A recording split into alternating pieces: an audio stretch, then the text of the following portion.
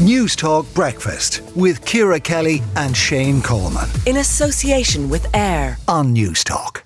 I don't know, wonderful is the wrong word, but very moving text coming in. We've been discussing dementia this morning on the show, myself and Shane. The Alzheimer Society has said about 20% of carers and people with dementia are actually able to access adequate services for themselves or their loved ones.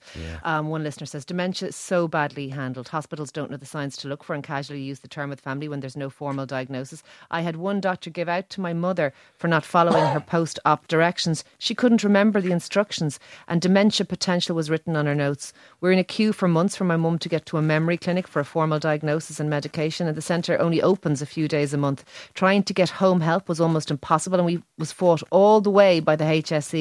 Thankfully, a great social worker helped here. There's zero follow-up, no supports, and families are left to deal with it on their own. Yeah, another listener says it's carers in general. The carers lobby is just not strong enough. I've been a carer for my disabled wife for 10 years. Yes, it's rewarding when you see her happy, but my God, has it been a fight to keep her going physically and mentally and financially. Nobody really knows how the other people's shoes are pinching, and our government just doesn't understand what's involved in caring for a loved one. Yes, it's rewarding, but at times it can be very tough.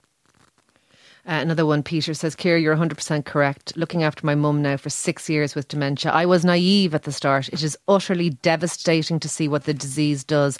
Never fails to surprise me how much people think the state will help. You are very much on your own. Supports have been very limited and you're constantly battling for your loved one with the system. The state doesn't even include dementia or advanced dementia on its long-term illness scheme. At least my mum has us and an extended family to support and advocate. I shudder to think of the elderly people suffering dementia who don't have that. As a state, we should do better. And Peter, you're absolutely right. And I actually feel this morning all these memories, and they're not good ones, coming back into my head of my mum falling and my mum on the ground overnight and carers coming going, ambulances to the house, all of those things. It is traumatic for families seeing someone they love in that position and their dignity and their security and their very self just disappear before your eyes. Keep your WhatsApps coming into us. We're talking about dementia services this morning on the programme. 087 1400 106.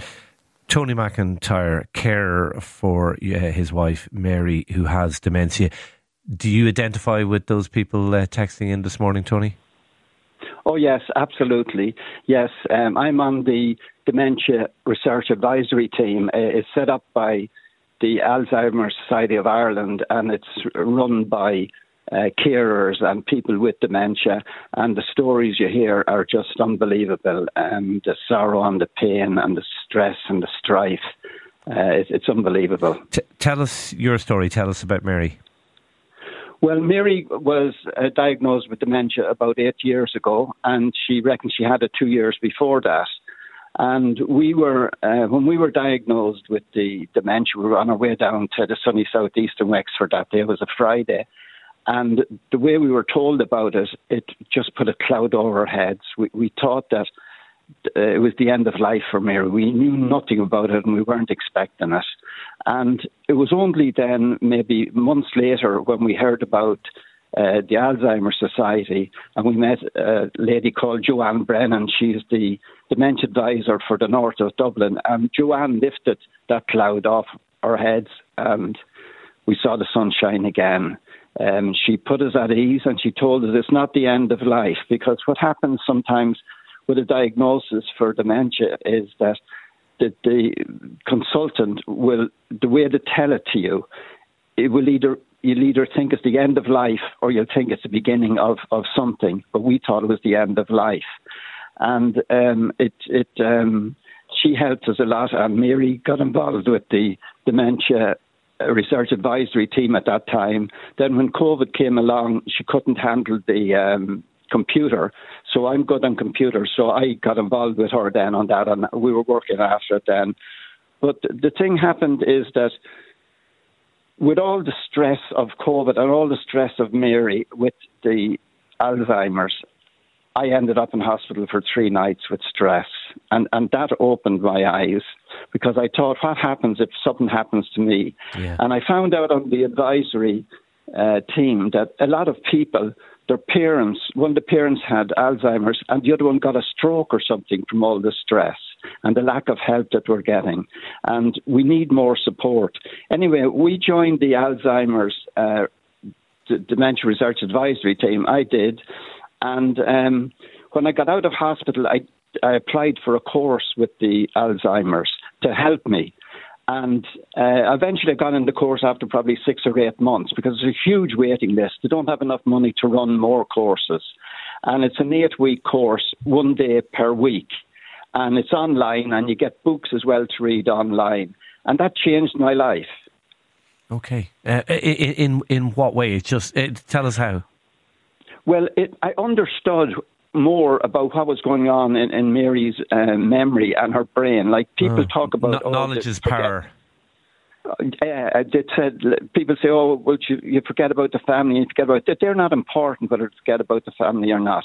When a person gets up in the morning and Mary has her shower, wash, and that, she would come down dressed in the same clothes as she did the day before and the day before, and I couldn't understand it. Now, on the course, I learned that what you do is you open the wardrobe's doors. When she's finished showering, she comes out, she dresses herself because she can see everything. See, they can't remember where their clothes are. Now, the other thing that I was taught was that as it progresses, it's changing all the time. So now I'm at the stage where I pick out the clothes with her the night before and we lay them out. So if I could get up, I try and get up before her and come downstairs. So when she has her shower or wash or whatever, she has all the clothes there and she comes down in whatever clothes we've selected for the next day. Now, I would never have thought of that except for the Alzheimer's training. Also, there's a video on a lady who was buying a new house in London and she got the house built with no doors on any of her cupboards, either in the kitchen or the utility room or in the bedrooms. And that made her life much easier. When we come down in the morning and I'll say to Mary, "Can you get the jam?" "Where's the jam?" So I used to open the cupboards. Now what I do is I point at the cupboard, say, "I can get the jam out of that cupboard there." And when we're clearing off the table, I used to say to her, because I try and get her to help me, put them in the dishwasher. And where's the dishwasher? I used to say before the training, in the same place I mean for the last 25 years. Yeah. But that's not the answer. No. What I do now is I go over and I open up the dishwasher and she puts them in. Okay. Now, she might put them in the wrong place, but it doesn't matter. I just sort them out. I say nothing to her. Tony, it's humbling to hear how the care you're giving to Mary. It's absolutely lovely to hear. If there was one thing, just before I let you go, if there was one thing that you could ask for, if you could ask the government for in the upcoming budget, what would it be? Well, we need more money for everything to do with dementia. We need more money for running courses like I did. And within the carers group, we have this group, as I said, and we do our own surveys. Like we do surveys and we work out what people with dementia need.